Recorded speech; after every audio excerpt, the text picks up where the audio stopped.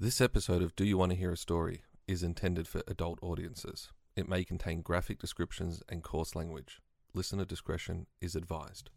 Scientology really is a journey into the mind of L. Ron Hubbard, and the further you get into it, the more like L. Ron Hubbard you become. How many religions created by a science fiction writer are you familiar with? A religion that makes over $200 million a year in profit, with over 50,000 prisoners. Employees. 50,000 followers. L. Ron Hubbard was famously known for his interesting relationships with the truth. Do you want to hear a story? Will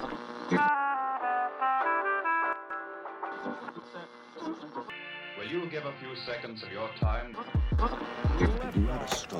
Good evening, folks. Kennedy died. The atomic power plant in the city of Kiev was damaged. How do you measure such an astonishing moment in history?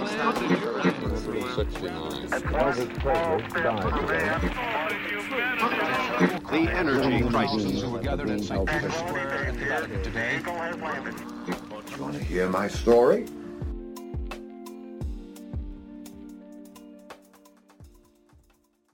Five years ago, an organization that calls itself Scientology was incorporated for the first time in Canada. The letterhead refers to Scientology as a church. The founder has called it the world's largest mental health organization. The Minister of Health for the United Kingdom said in Parliament in 1968, and I quote, "The government are satisfied, having reviewed all the available evidence, that Scientology is socially harmful. It alienates members of families from each other and attributes squalid and disgraceful motives to all who oppose it. Its authoritarian principles and practice are a potential menace to the personality and well-being of those so deluded as to become its followers. Above all, its methods can be a serious danger to the health of those who submit to them." So you used to be a Scientologist, is that right? That's right, yes. No longer, but I did had a brief period in the Scientology world. I assume a lot of what we're going to talk about today you'll already know it all. I'm not sure how much of it I'll be able to agree with or comment on, but I guess let's see how we go. Yeah, okay, good. Yeah. The first part I want to tell you, now, I don't know how I feel about this because this is taken from Scientology.org.au, so Oh, the official site. It's taken from the official Australian site, so it makes me a little nervous that there's an official chapter all the way down here. Yep. So let me read you this first little part about L. Ron Hubbard. So, L. Ron Hubbard was an author, philosopher, humanitarian, and founder of the Scientology religion. He was born on the 13th of March in 1911 in Tilden, Nebraska, and he passed away January 24, 1986. His long and adventurous road to discovery began at an early age under the tutelage of his mother, a thoroughly educated woman. He was reading well beyond his years: Shakespeare, Greek philosophy, and an array of later classics. Yet his early years were far from bookish, and when his family moved to Helena, Montana, he was soon breaking broncos with the best of the local wranglers. As an inquisitive youth in what was still a rough and tumble American West, he was also soon befriending indigenous Blackfoot Indians, learning tribal lore and legend from local medicine men, and so achieving that very rare status of blood brother. By the age of 13, he had further distinguished himself as the nation's youngest Eagle Scout and represented America scouting to the US President Calvin Coolidge. Oh, good old Cal. What most distinguished the young L. Ron Hubbard was an insatiable curiosity coupled with an innate desire to better the human condition. That's pretty reasonable. That's a pretty nice little biography. An innate desire to better the human condition, although it sounds on the surface pretty benign, but there's going to be some stuff behind that's what he's really after. Well, that's very interesting. But let's correct an impression first. You said you were in trouble. Let's get my relationship to this completely straight. So on. I am the writer of the textbooks of Scientology. About 2.5 years ago or so, I even ceased to be a director of organizations. The government, in the first place, I am not in trouble with the British government, not even faintly, and if I went in today or tomorrow, through immigration, they would tip their hats and say, "How are you, Mr. Hubbard?" as they have been doing for years. I think the perfect place to start this story is by explaining to you, you might already know this, but how the world began according to Scientologists and thus according to L. Ron Hubbard. So the incredible story of how the world began that Scientologists believe involves a galactic overlord. I'm sorry, I can't... Sorry, let me do that again. It's just hard. I reckon we keep this in. The incredible story of how the world began that Scientologists believe involves a galactic overlord by the name of Xenu, a volcano, and souls that attach themselves to newborn babies. 75 million years ago, there was a galactic federation of planets ruled by Lord Xenu. Xenu thought his planets were overpopulated, so he gathered aliens from all different planets and had them frozen. Those frozen bodies were packed into galactic cruisers, which dumped the frozen bodies into the volcanoes of Hawaii. Unfortunately, the aliens all died, but their souls floated into the sky. So his plan didn't quite work. No, because Xenu had expected this to happen. Oh, of course. And he was ready and waiting, not wanting the souls to make their way back to the original planets. Xenu had the souls gathered in the sky by his giant soul-catching devices. He then took them to a big brainwashing facility that he had built on Earth. And spent days brainwashing the souls so that they would believe their new false reality. Okay, did he build the brainwashing facility? What was it? Granite? Was it a glass building? Did it have levels? Was it a campus type facility? There's photos on the internet. Okay, and he built it. Yeah. And he built it. Yeah. So these souls, now brainwashed, were then released and left to roam across Earth, completely confused, obviously. And at the dawn of man, the souls attached themselves to all of mankind, causing such things as fear, confusion, anxiety, and depression. Obviously, all these problems still plague humanity today. So, Xenu is before the dawn of man. So what was he? He was an alien? He was another being? He was another life form, yeah? He was an alien overlord. Yep. He was out there in another galaxy, and it's your basic overpopulation problem. What do we do with all of these people, aliens, beings? We've got too many mouths to feed, so he decided to freeze them and send them to Earth. Yep, gather as much that he could, yada. And bring them to Earth, send them down to the ground, and let them become someone else's problem, essentially. So that... Gotcha. All joking aside, that is the genuine teachings of how Earth or how it all kind of began.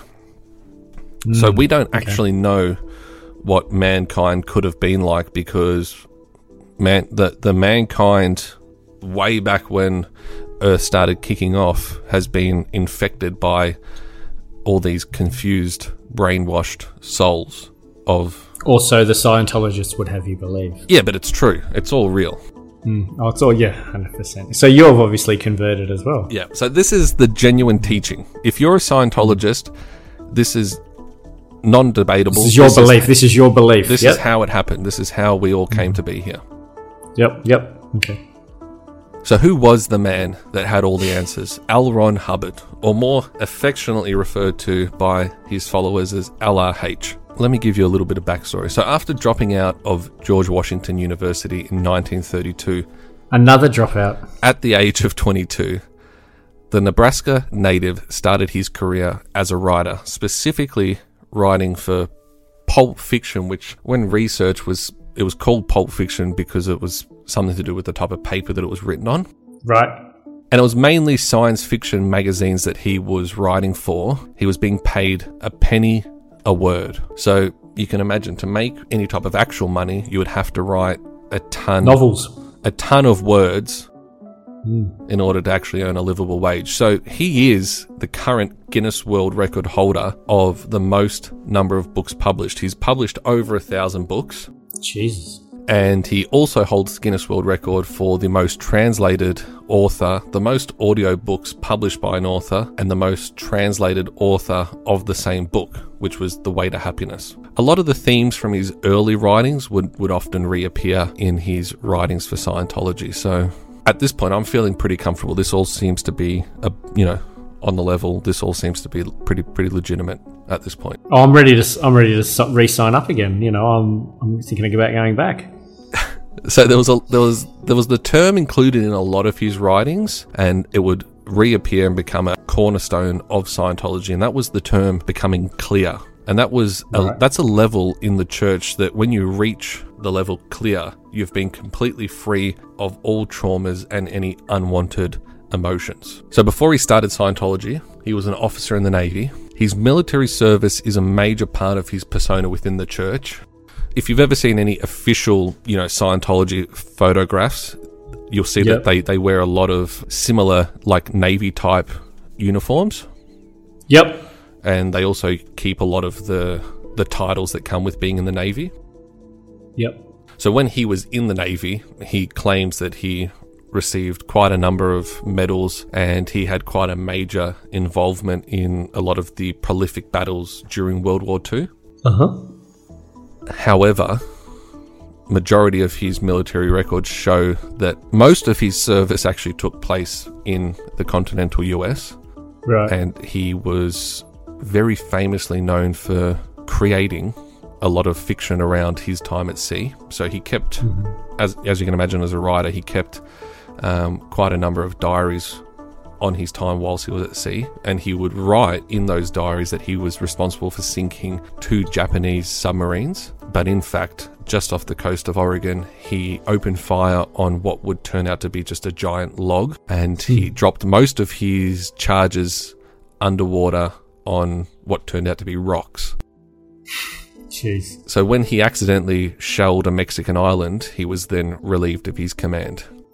Yeah, that'd do it. So a lot of the things that he claimed versus a lot of the things that actually happened, there wasn't a lot of truth marrying up between the two. Right. After the war, he moved to Los Angeles, where he befriended a rocket engineer by the name of Jack Parsons, and Jack encouraged him to join into the Californian branch of the black magic cult, I hope I'm pronouncing this correctly, Ordo Templi Orientis. Yep. So, for a little bit of context, because I think he took from here and implemented this into Scientology, membership of the OTO is based upon a system of initiation ceremonies or degrees which use ritual drama to establish fraternal bonds between members as well as impart spiritual and philosophical teachings. During his time with Jack in the OTO, their ultimate aim was to summon a goddess who could give birth to the Antichrist. It didn't quite work, so Hubbard ultimately tricked Parsons into giving him $20,000 and then ran off with his girlfriend. Of course, that's a good plan B. Yeah. Her name was Sarah Northrup. He was, at the time, 13 years older than her. And I think he was... So how old is he? Mid-30s at this point, so she was early 20s. Okay. Yep. Sarah Northrup would later write, because she also kept a number of diaries that now are often referred to. Hubbard wooed her by saying that he was a war hero and that he was the captain of a ship that was downed in the Pacific. He also reportedly told her that he spent weeks on a raft and had been blinded by the sun and had his back broken during his time at war. In reality, and this is according to the official Navy records, whilst he was in the Navy, he only suffered mild arthritis and a small case of conjunctivitis. Yeah, so again, pretty common thread here between what he says, what actually happened. Is there much truth in there? That's not up to me to decide. Well, he's a Pulp Fiction writer after all. Right. So the couple's relationship was fairly rocky, and during a fight, Hubbard told Sarah Northrup that he was going to commit suicide if she didn't marry him. In 1946, they did marry, and a few years later they had a daughter together. In 1950, the family moved to New Jersey, where Hubbard began writing the book Dianetics. Now, this was the absolute foundation upon which Scientology would ultimately be built on. The principle, or the basic principle of Dianetics, is that the brain records every experience and event in a person's life, good or bad. Those bad experiences are what the book refers to as engrams, which could hurt a person if they're triggered later in life. By carrying out auditing, being asked many very personal questions by a trained auditor, the person can be cleared of these engrams, leading to being clear, which is a perfectly functioning mind. See, straight away, I'm hearing this story about a guy that used to write fiction, and now he's just making up stuff by the sounds of things. Who are the trained auditors? How do you become a trained auditor? It just sounds like, for all we know, he could be just another George Lucas, just writing us, about a galaxy far, far away. Yeah. Yep. But people obviously have followed his ramblings. Later on in his life, he does get into spending a lot of time behind the camera directing his Scientology movies. So, yeah, they probably are very, very similar, and they just chose different outlets to bring their writings to the world. Yep, I guess so. It's funny that you do say that, though, because according to Sarah Northrup's recollections, Hubbard said to her, the only way to make any real money was to have a religion. That's essentially what he was trying to do with Dianetics. Get a religion where he could have an income and the government would not be able to take away from him in the form of taxes. Only in America. So, again, take from that what you will. Mm-hmm. Dianetics unfortunately did become a cultural phenomenon, and Hubbard began touring the country telling auditoriums full of people that what was described in the book was essentially a cure for the psychological ills of mankind. Mind-blowing to me at this point. Yep. So Sarah would further explain that these people were paying him $500 a piece in the 1950s for training in Dianetics. She felt at that point that he was essentially stealing from people. But of course stood behind him as a dutiful wife. Well, for so long. She also went on to write that he began to believe he really was the saviour and a hero, and that he really was a god figure. Oh, God. It wasn't obviously long before she threatened to leave him if he didn't get some type of psychiatric help. He responded very maturely by fleeing to Cuba with the couple's young daughter, where Hubbard found that he could not take care of her, so he gave her to a mentally challenged mother and daughter who reportedly kept their child in some kind of cage. Oh, this is starting to get serious. Yep. She then later recalled that he would call her and tell her that he had killed their daughter. He said that he had cut her into little pieces and dropped those pieces into a river and that it was all her fault. Then he would call her back and say that she was still alive, and apparently this just went on and on and on and on. So hang on a minute. So L. Ron Hubbard is the founder of Scientology. Yes. To this point, he sounds like a fucking psychopath. Yep. Yeah. Okay. Again, I'm not saying that because I don't want this to be the last podcast we ever do. But no. Just based on the story we've heard to this point, he sounds like a fucking psychopath. It doesn't get any better, and this is This is all freely available in multiple forms, be it books, documentaries. It's all available for anyone out there to look up. Finally, in 1951, Hubbard agreed to divorce Sarah, and she was granted full custody of their daughter. That would have been a relief for her. It was, but when she was finally able to leave him, he cleaned out all of their bank accounts, leaving her with zero. You're right, it doesn't get any better. Yeah. So now, a year later, by 1952, the popularity of Dianetics had completely fizzled out, and Hubbard had become desperate for money again. So he began integrating the ideas from the Dianetics book into, it was the beliefs and practices of what he called Scientology. And for a fee, you could become a Scientologist and you could begin to raise up the levels of what he called the bridge of total freedom. Oh my God. That sounds pretty good to me at this point. The bridge of total freedom. Sign me up. Again, so he started on his big tour again, and the first few readings of Dianetics, or the new form of Scientology, he was literally pitching his idea to a room full of 10, 20, 30 people. To really know life, you've got to be part of life. You must get down and look. You must get into the nooks and crannies of existence. You have to rub elbows with all kinds and types of men before you can finally establish what he is. And you in fact did this? Yes, I've slept with bandits in Mongolia, and I've hunted with pygmies in the Philippines. As a matter of fact, I have studied 21 different primitive races, including the white race. And my conclusions were that man was a spiritual being that was pulled down to the material, the fleshly interests, to an interplay in life that was, in fact, too great for him to confront. And I concluded finally that he needed a hand.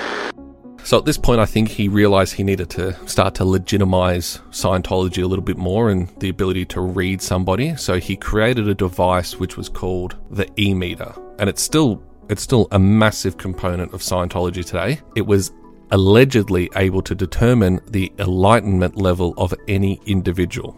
If the E-meter received the right readings, the individuals were able to proceed to the next level of Scientology. If not, they usually would have to pay for more teachings and practice and more time on the E-meter. And I think today, I can't tell you what it cost back in the 50s and the 60s, but I think today, to be a Scientologist who goes in for these auditing sessions with the E-meter, that'll cost you about $800 an hour. So the way it was put together, it's essentially 1/3 of a lie detector. So it does, if you're the one being audited, you would sit there and you would hold these two metal cans in your hand, basically, and through a very faint electromagnetic pulse, they relay the mass of the user's mind back to the E-meter to be interpreted by the auditor. And the auditor is a Scientology practitioner. He listens, he computes, and he interprets the E-meter. What if he's having an off day? That would not be the case in Scientology.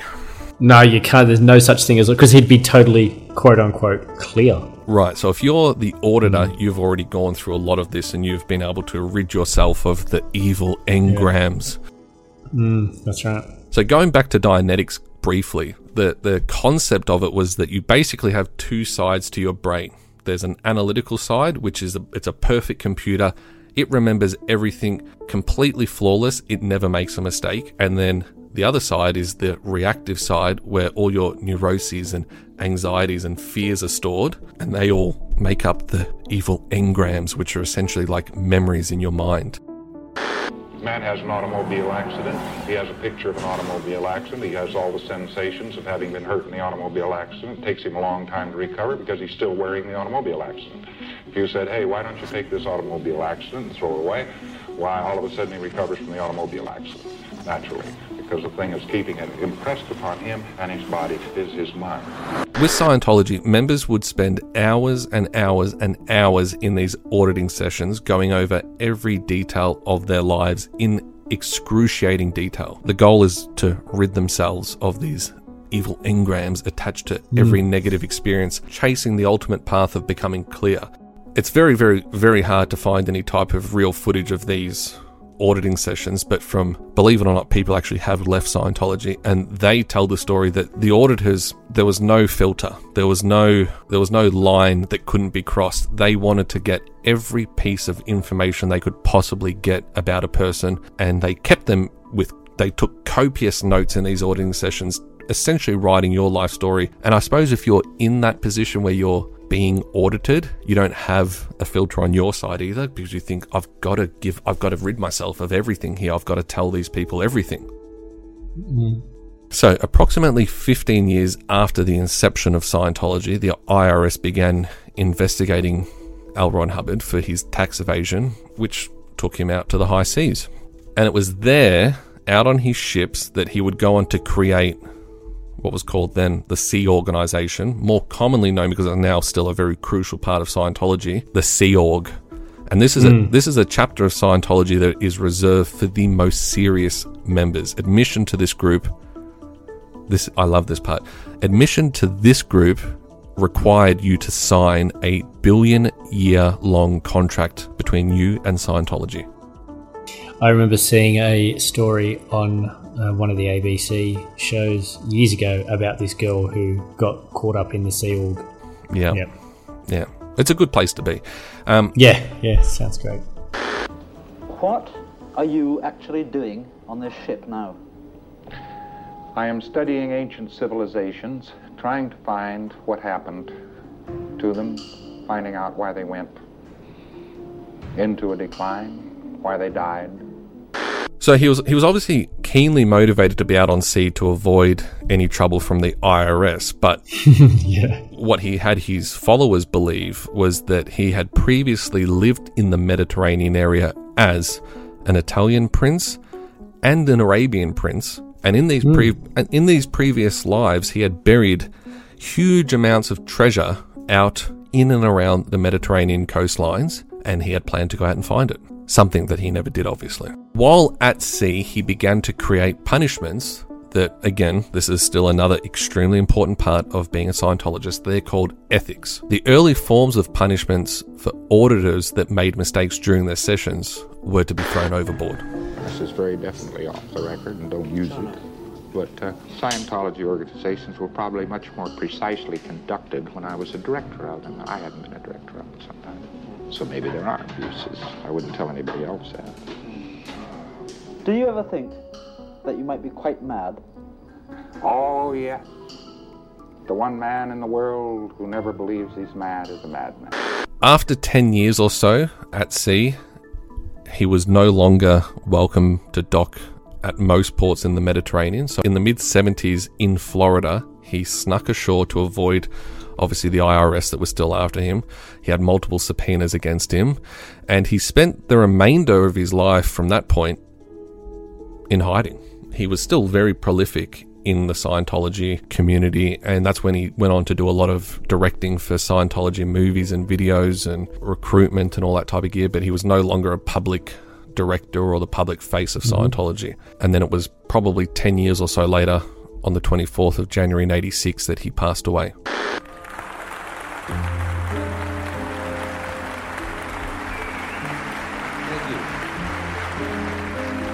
In 1980, LRH moved off the lines so that he could continue his writings and researches without any distractions.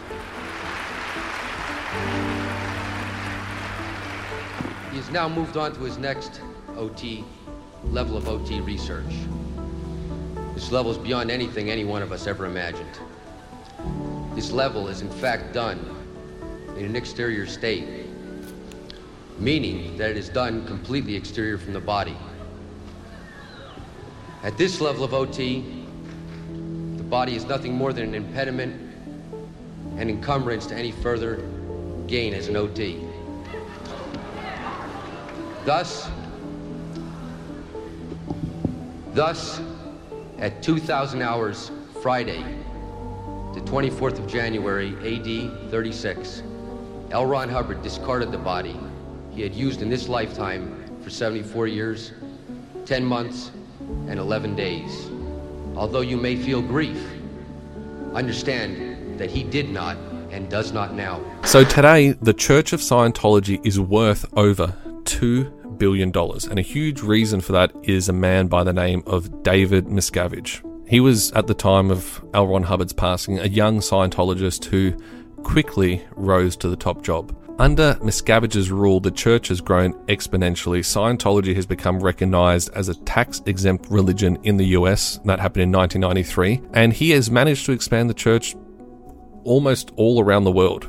And they've amassed huge amounts of real estate holdings across the globe literally worth hundreds of millions of dollars at this point in the early and late 90s. Now, we've all heard the stories of Scientologists trying to leave and their cult-like behavior and their general disdain for any non-believers, and I could literally spend hours more telling you about the comings and goings of Scientology and Scientologists, but I think now's a really good time to give you just a basic rundown of what it looks like today. Firstly, to reach the top level of the bridge to freedom and become what the Scientologists call an OT, which is an operating thetan.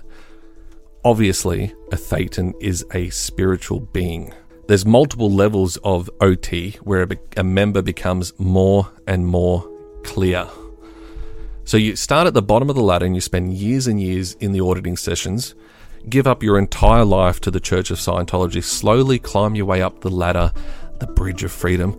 Keep in mind, to become an OT, an operating thetan, over the course of the bridge, it'll set you back somewhere in the neighborhood of around $300,000. Now, while you're climbing the ladder to become clear, the church will write down literally every single detail of every single auditing session. So in theory, by the time you hit OT, the church will most likely have a room full of notes on you, which is the perfect tool for the church to use if you ever do decide that you no longer want to be clear and you want to leave. They have literally every single one of your thoughts, every single one of your deepest, darkest secrets to use against you at any point. I should mention here, though, that most Scientologists don't just decide to leave. They don't just wake up one day and say, all right, I'm not going to go into the church anymore.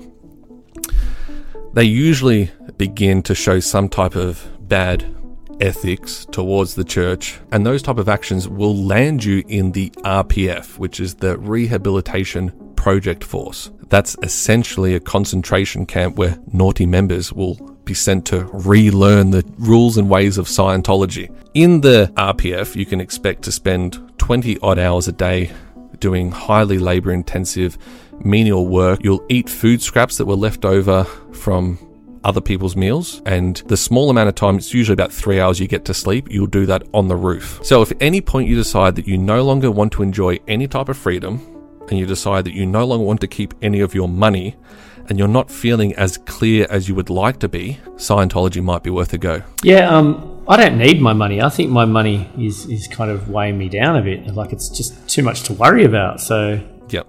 And also, if you just so you have absolutely zero doubt about joining the Church of Scientology, I want you to be clear that everything is above board here.